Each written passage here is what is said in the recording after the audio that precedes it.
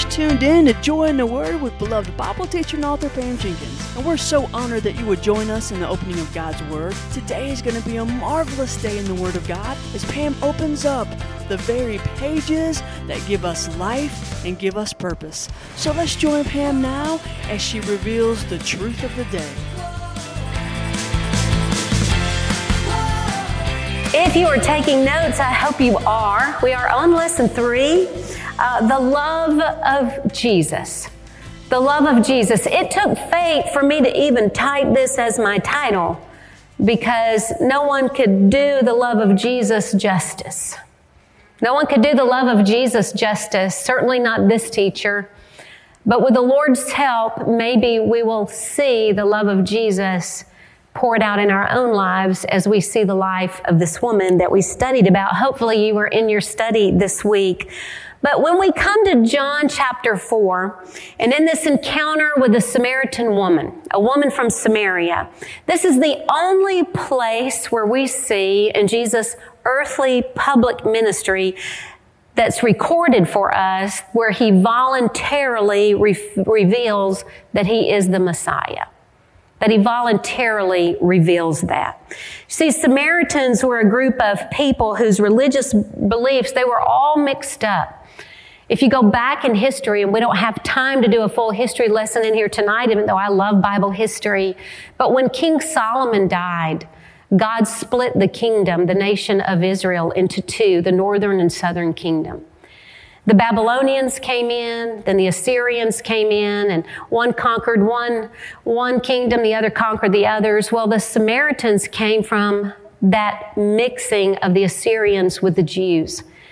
And they began to try to mix in pagan worship along with other things, trying to mix the worldly beliefs with the pagan belief, with the Christian beliefs, or the Bible beliefs, I should say. And it didn't mix, of course. And so the Samaritans begin to grow and increase. And by the time Jesus comes on the scene, they have their own city, their own location, and they are hated by the Jews. They were looked at as half-breeds, and they were hated. And in fact, in Jesus' day, during his time, the Jewish religious leaders, they would thank God every day for 3 things. Thank you, I was born a man and not a woman. Sorry, women. Thank you, I was born a Jew and not a Samaritan. And then lastly, thank you, I was born free and not a slave. So you could see their prejudice against the Samaritans. It was strong. It was a hatred for them, a hatred. And so when we pick up our reading in verses 1 through 8 of John chapter 4, it says, "Therefore, when the Lord knew that the Pharisees had heard that Jesus was making and baptizing more disciples than John, although Jesus himself was not, but his disciples were, he left Judea and he went away again in Galilee. And he had to pass through Samaria. So he came to a city of Samaria called Sychar, near the parcel of ground that Jacob gave to his son Joseph. And Jacob's well was there.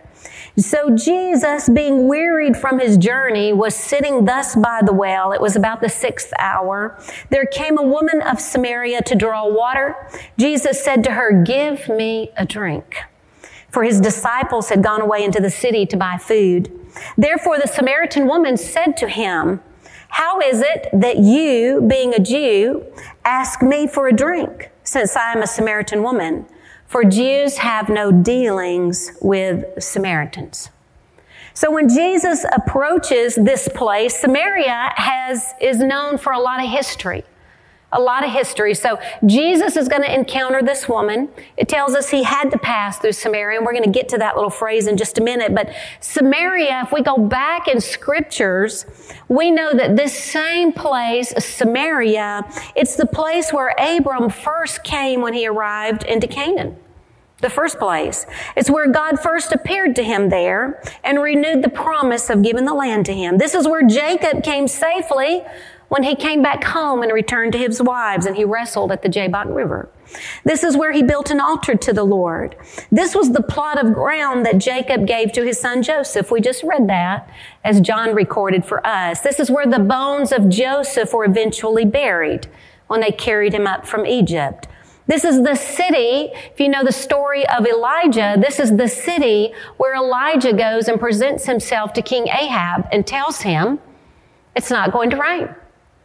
And then when he comes back and reappears and tells him, okay, God's going to send the rain, and he has the standoff with the pagan prophets of Baal. So Samaria, and it's also where King Ahab built his main palace and where he stayed. In fact, when we were in Israel, and I'm thinking we have it on our, here we go. When we were in Israel, we were here. This is the ancient city of Samaria today, and it's up on a hillside. And so if you go down this hillside for several miles, we also went to Jacob's Well. And Jacob's Well now they've built a church over it and made it kind of into a place of worship and reverence, which is sad, but yet you're thankful that somebody preserved this well. And I can say, when some of the other people in the sanctuary tonight, that I've drank the water from Jacob's Well and is still producing water. You know, the Samaritans believed that this was an eternal source of water and that it would never run out. So this was their belief, and they believed that Jacob, their spiritual father, gave them that well and gave them this piece of land. So when you go, this is where the bottom left picture, this is where King Ahab's palace stood. The other above it is part of the going into the temple area, the pagan temple. And then this is a coliseum, an outdoor theater. Then it's on the mountainside. And I got to track up to the very top of that, a few of us, not too long ago. That nobody goes back, and you follow a trail back there, and they're not digging on this site. They're not digging on this side. And there was a man, and it's true to date, that had dug up coins from that era and was showing and selling those. And so it's neat to know that it does exist. They've dug this up. They see carvings of King Ahab, and that was all the way back to Elijah's day. And so we can know that this place had a lot of history. So when this woman comes down, all of the history in place, all the pagan beliefs the worldliness mixed with what she did know about the Bible, Jesus comes to her with a lot of baggage and a lot of history. Aren't you glad that the Lord knows about our baggage?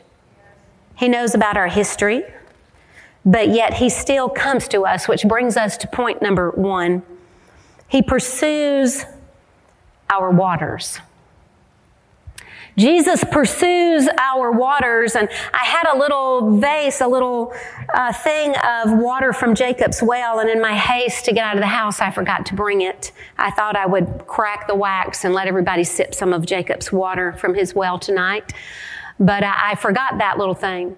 But that water that she was seeking, Jesus was pursuing, listen, her waters just as He pursues our waters. This is what we see the love of Jesus in action. He's pursuing our waters, just like He was this woman, because it tells us being wearied from His journey. And in the original text, it says, and in your King James, it said, thus being wearied from His journey. When they tried to translate this from the original Greek language into something that we could read in our own language, when they tried to translate it from the original language, it was very difficult.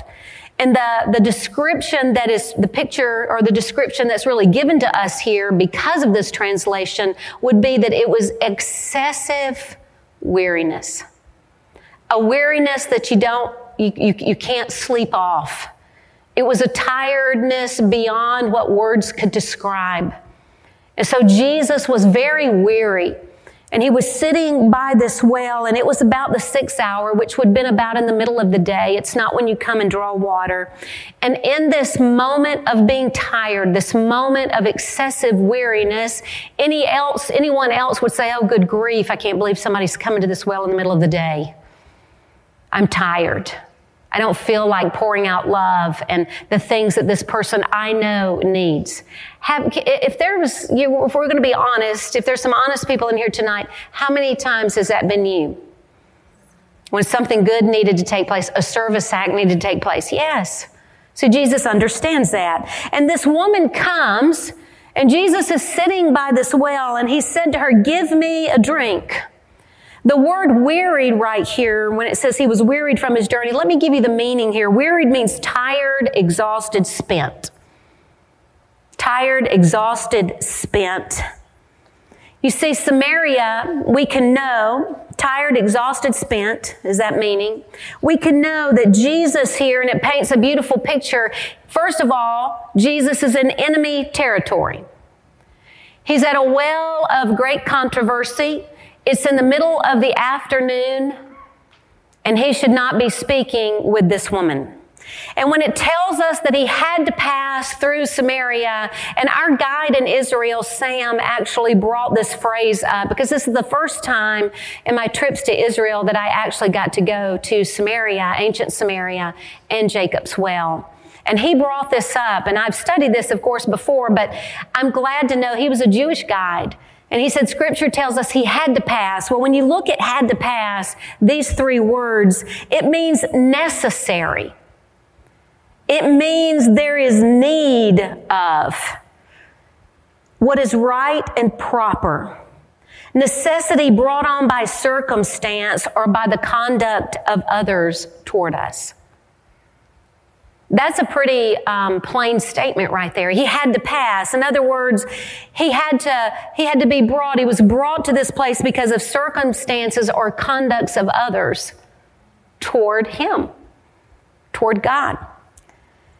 It means necessity in reference to what is required to attain some end. And I know that's a mouthful, but it's important that we understand. When it says he had to pass through Samaria, what the Scriptures want us to know is it wasn't something that was just kind of falling into place and Jesus said, we got to stop here because I'm tired.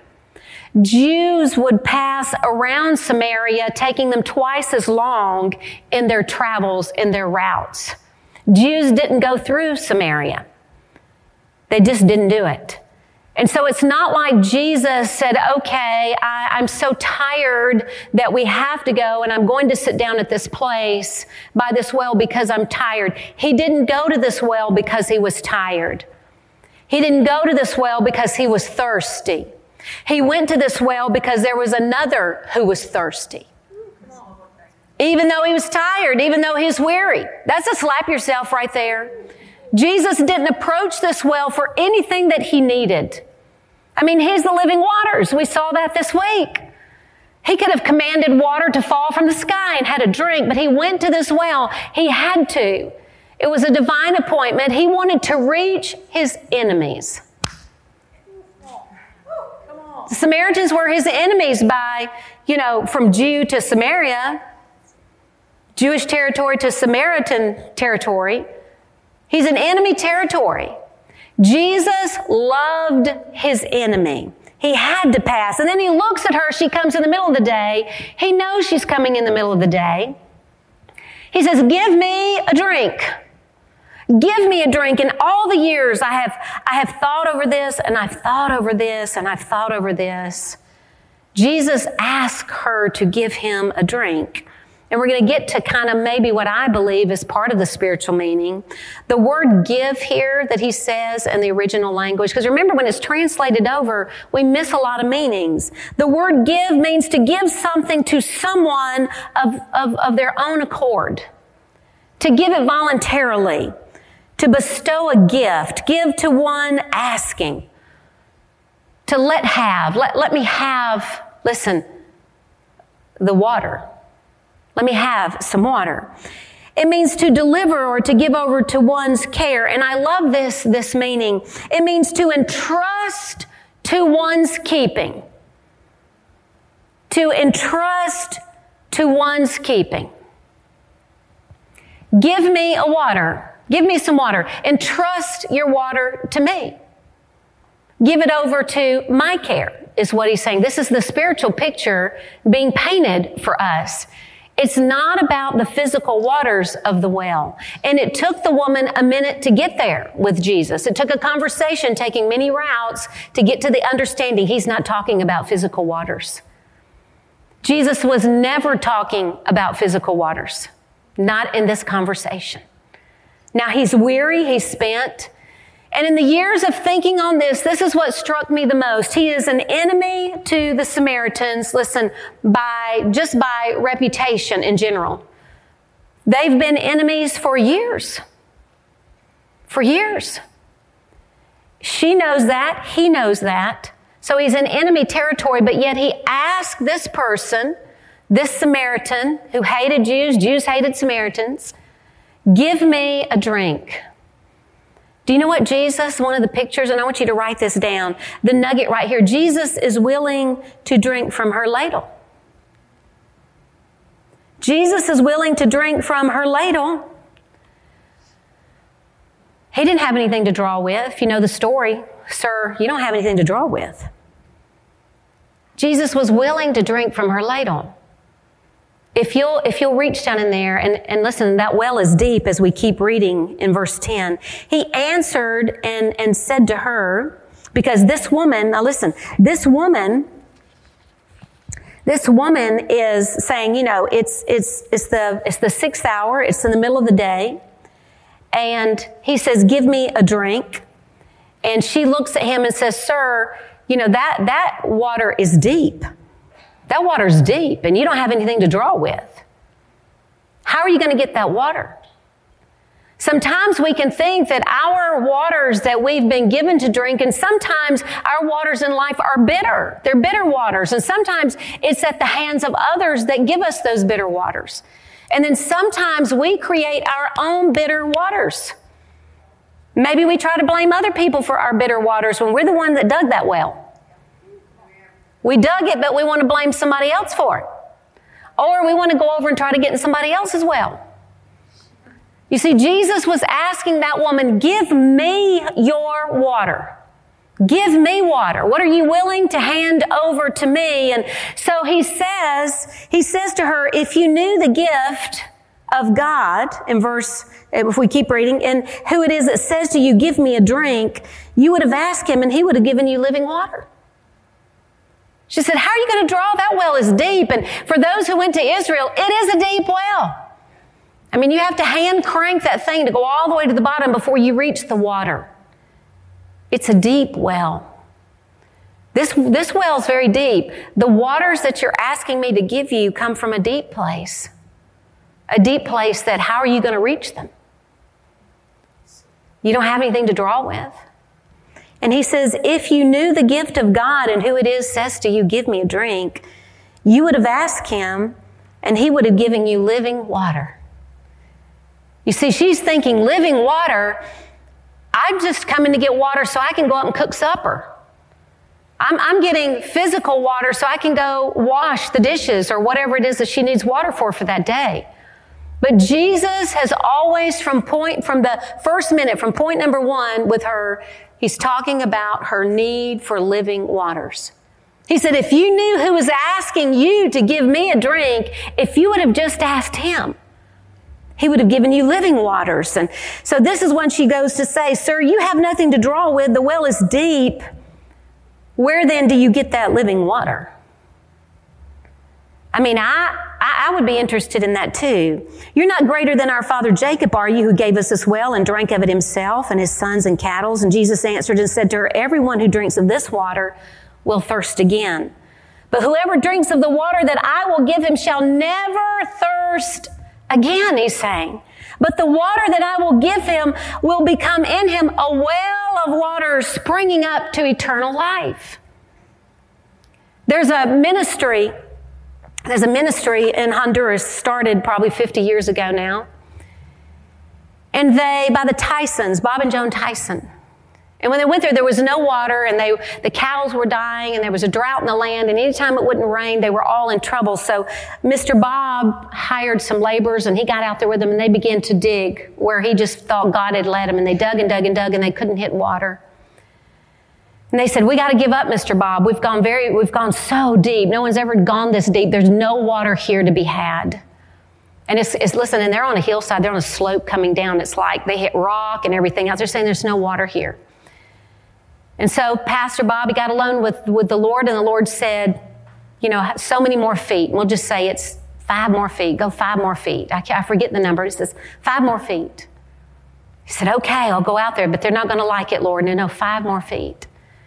So he had them in, and they dug 5 more feet, no water.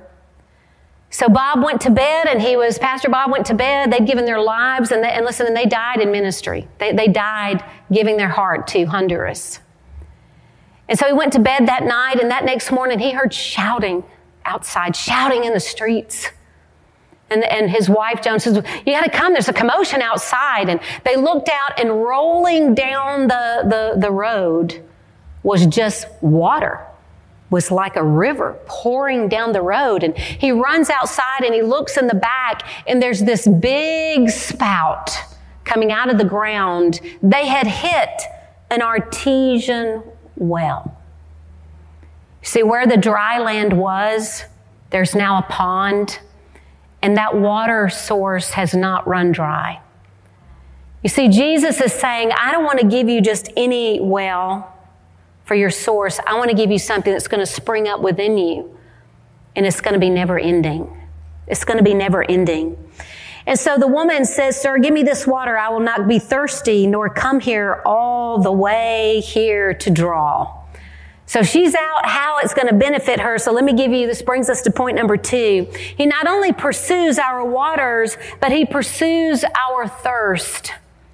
He pursues our thirst. What is it that you're thirsting for? So what was Jesus saying to this woman? The waters that you're drinking from will never satisfy you. The decisions you've made, the choices that you have endured from others, they will never satisfy. Your life that you're living will never satisfy you. But the water that I have, if you'll drink of it, it'll be satisfied. Your life will be fulfilled. Let me give you a nugget right here, because you say, Pam, how did this conversation, how did it really develop? And this is what we see here with Jesus. Your nugget right here. His was a love that lingered long enough to understand her waters. His love, the love of Jesus, lingers long enough to understand, listen, her waters, but our waters. There may not be anybody in this world that understands the waters that you have been given to drink in life, or that you have reached to drink yourself. And they've been bitter after a while. They might be sweet at first, but now you find yourself, many people find themselves unfulfilled, maybe angry, holding a lot of resentment, bitterness, thinking that they have to manipulate their future in some way so it's going to turn out good because they're control freaks. I don't know if there's any other control freaks in the sanctuary tonight other than the teacher. You know, the waters that we drink are the waters we've been given. They make a difference in us as adults. And Jesus lingered long enough with her to understand her waters. Oh, it's easy to look at people and say, oh, he's just an angry man. She's just a bitter woman. She's prideful. She's a control freak. She's selfish. She's vain. He's arrogant. And it's easier, they're lazy. It's easy for us to just put labels on and not take the time to linger with somebody long enough to understand their waters. I don't want to slap a label on you. I don't want somebody to put a label on me just because maybe I'm in a hard season or I've made a bad decision or bad decisions. See, Jesus sat down long enough and he lingered with her to understand the waters. I want to understand the waters, and that's what the love of Christ does. But we're in such a hurry today that we don't have time. I mean, when's the last time you saw neighbors talking at the fence post? or hanging out with each other in the backyard. I mean, can you tell me what your neighbor's waters are? Can you tell me those on your street? Those in your neighborhood?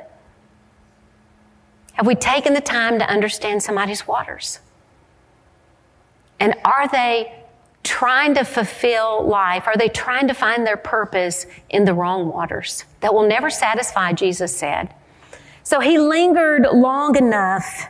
And you see, for a religious leader, and you'll see this, we saw this in Israel, I've seen it every time I've gone, that when a Jewish, especially if they're a religious leader, Orthodox Jew, and this is how you'll know by the long, hair and the tassels and all of that, but you'll see them covering their eyes if they're coming up to a crowd. They don't want to look on a woman, but if they had to pass through and any Samaritans, it would be sinful to even look. They don't even want to look at a Samaritan. And a man certainly doesn't want to look at a woman. So we've got Jesus in the middle of the afternoon, alone with a woman who is a Jewish rabbi teacher in the eyes of the people. And he's not only talking to a Samaritan woman, but he's asking her for a drink, and they are in a casual but serious conversation. Jesus would have gotten in big trouble back then if he had belonged to a religious sect. See, this was improper. This was scandalous. And I love that the love of Jesus sometimes is scandalous. Just like the day he told a little tax collector by the name of Zacchaeus, come down from that tree, I'm going to dine with you. Jesus didn't care. So let me give you a nugget right here. Jesus identified with her life before he ever identified her shortcomings. Jesus identified with her life before he ever identified her shortcomings. When Jesus said, give me a drink, he's wanting her waters, but in pursuing her thirst, he said, if you would have asked me, I would have given you living waters. Do you know what Jesus is doing? He's extending his cup. I would write this down if I were you. Jesus was offering her his cup. He was offering her his cup. You said, Pam, what does that mean? Pardon me, for those who are watching at home. I'm in need of water.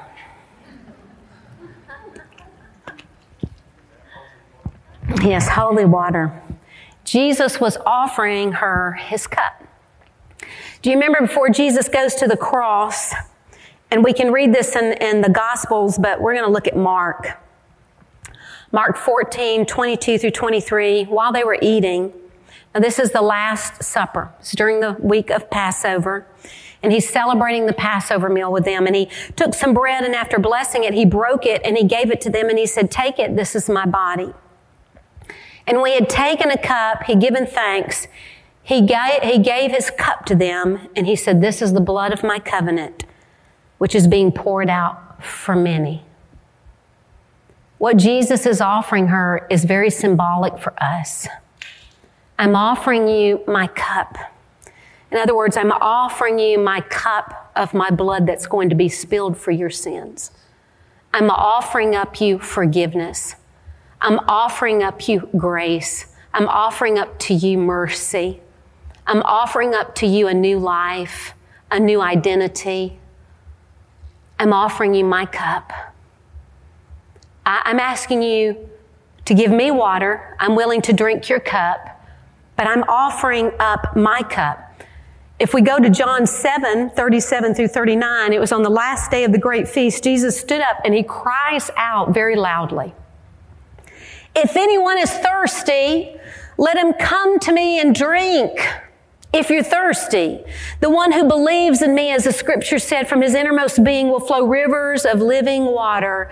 But this he said in reference to the Spirit, whom those who believed in him were to receive, for the Spirit was not yet given because Jesus was not yet glorified. I want to give you a nugget right here that I think if you'll grab hold of it, it will be life-changing. Believing in Jesus is a cup exchange. Your waters for His. Believing in Jesus is a cup exchange. Your waters for His. Your waters for His. It's a cup exchange. When we believe in Jesus and we set our faith in Him as our Lord and Savior, it's why He started with, give me a drink. Let me drink from your cup. But if you would ask me, I'll also give you my cup and you can drink from my waters. And trust me, my waters are a lot better than your waters. Jesus got the short end of the deal there. But coming to Jesus is a cup exchange. But the problem is, no wonder she said, "Sir, give me this water." That was her response. No wonder that she wanted it, but no wonder coming to Jesus for us means surrender. You say, "Pam, what are we to surrender?" Our cup. All the stuff that we've been putting and drinking in our cup. And we don't want to give over our cup because then somebody might know the real us. Somebody might know all our junk. If I give my cup to Jesus, then that means I've got to take His cup, and now I've got to live dependent on Him. I represent Him. It's not about me anymore. It's about Him. Because, if we give our cups up, we can't get sympathy. Well, that hurt, Pam. I know, doesn't it? I can't control, my situation, the outcome. If I give Him my cup, I'll have to release it over to Him, and I don't know what He's going to do with it. But, as long as I've got this cup, I can be poor, pitiful me. And I can use it for a determined outcome. So when He tells her this, He's asking for it's a life-changing request that Jesus is wanting to answer here. Because when she said, "Sir, give me this water, so I won't be thirsty, nor have to labor all this way." And it's downhill. It's a downhill slope from the well back up to the city of Samaria, where she would have had to trek carrying that water. There's labor involved. It's a hard life, and I don't want to be thirsty. So when she says, "Give me this water," I want to lay out this picture for you quickly. The word "give" here. When she says, "Give me this water," I want it, she says. The word "give," it means here to add. It means in addition to what I already have. In addition to what I already have. So, Lord, give me this water. The word "give" here in her language then was meaning add to what I already have. No. Doesn't work that way. Lord, I'm going to keep my water, but I want yours too. So give me your add to my water. Do you see what she's saying? That's why you got to go back to the original language.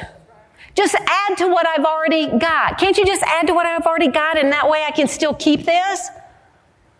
Well, let's look at what Jesus said to her. How does He respond? In verse 16, and you think it makes no sense, go call your husband and come here. It's like, oh, he's personal now.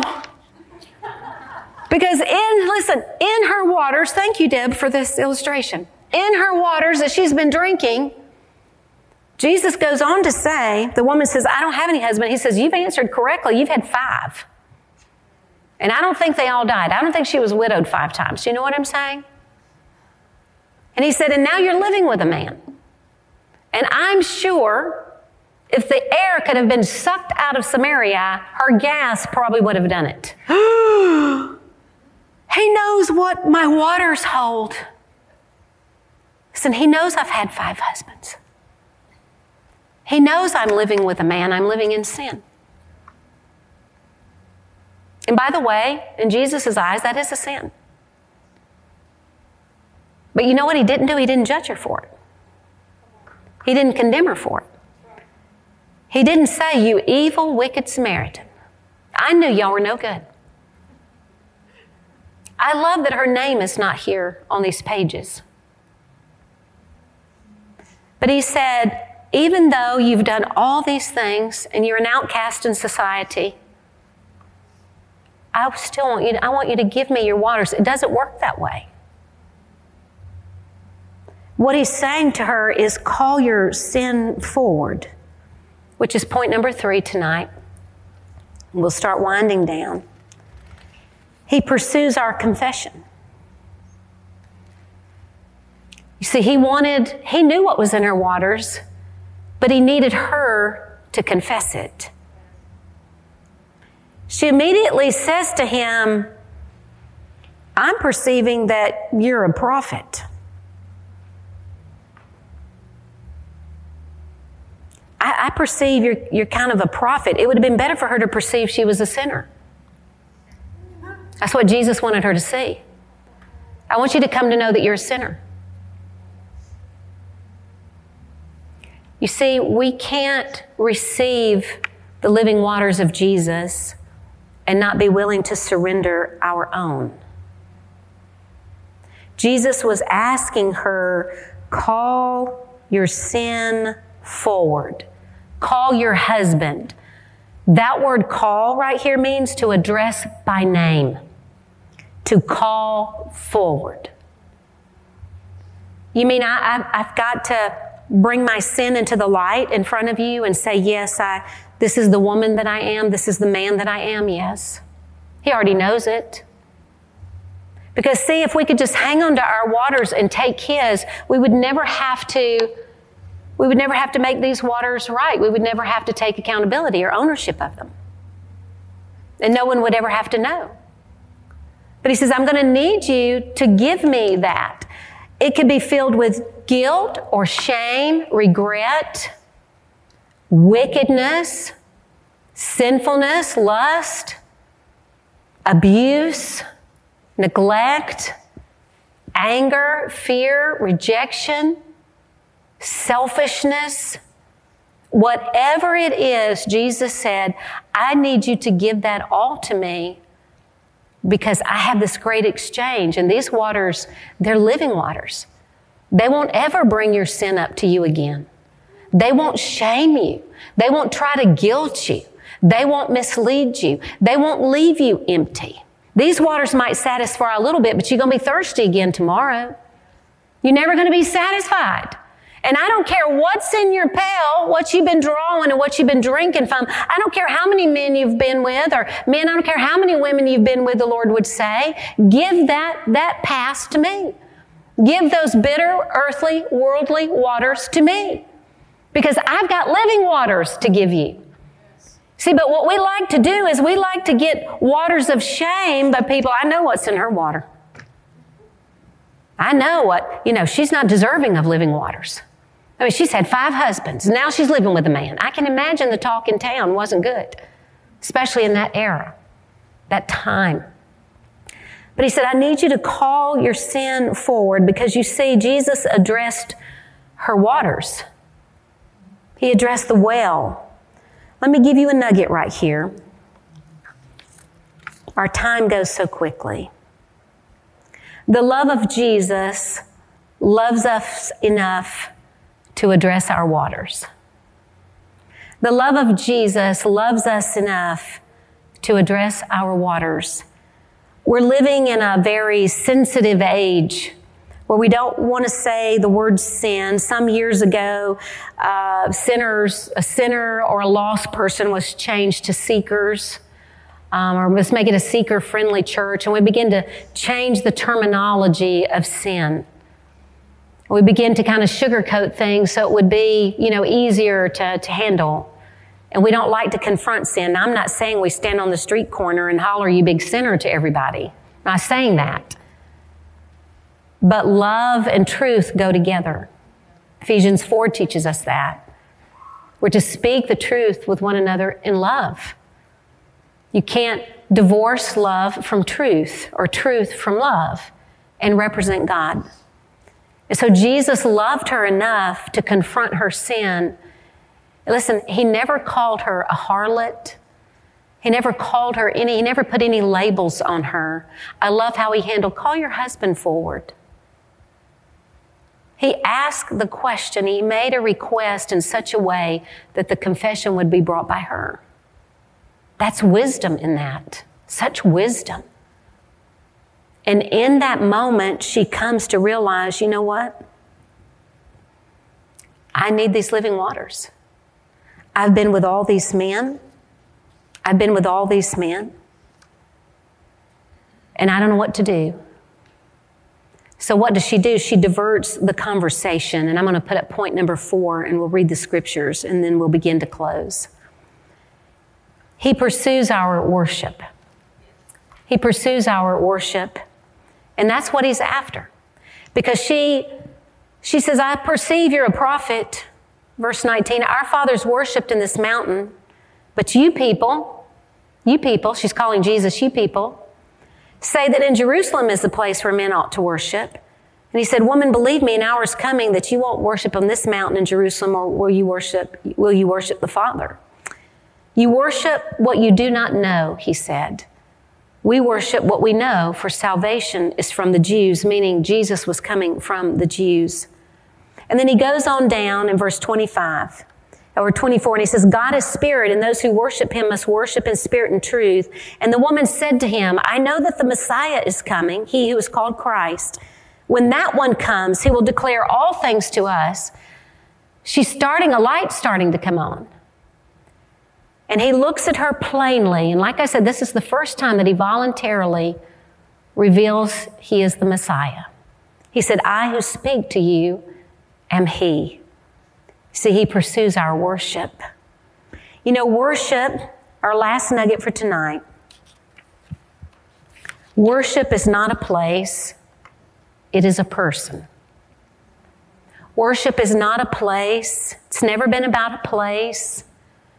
It's always been about a person. It's always been about a person. And I love that in this conversation, if you know the story, if you did your Bible study, this woman leaves her pot. She leaves her pot. Now her pot's empty. All of a sudden she doesn't need the waters of the world anymore. And this sinful, rejected woman, outcast, goes into the city and tells them about Jesus, and because of her, a whole city is won to Christ. Now, she didn't have to go get baptized, go through a discipleship class, go to a new members class, be accepted into the temple for worship. She didn't even have to go home and make her boyfriend or her move out. You say, Pam, I can't believe you're teaching that, but it's truth. She went straight to share what Jesus had told her. Her faith was immediately put into practice. It was immediately put into practice. You see, she left her empty water pot, but listen, she went out full. She went out full. She went out full. I see people on a daily basis, so does our staff. And every person coming in the door, whatever their need is, the answer is always the same. The answer to their need is always the same. We need to drink in Jesus. Now, the route to get Jesus to them, to get them to drink in Jesus, and you say, Pam, what does drinking in Jesus mean? It means to believe in him, to place your faith in him. And I wonder tonight, several things, because I've asked myself this. If I were coming down in the middle of the day and I had whatever my problems were, if it were you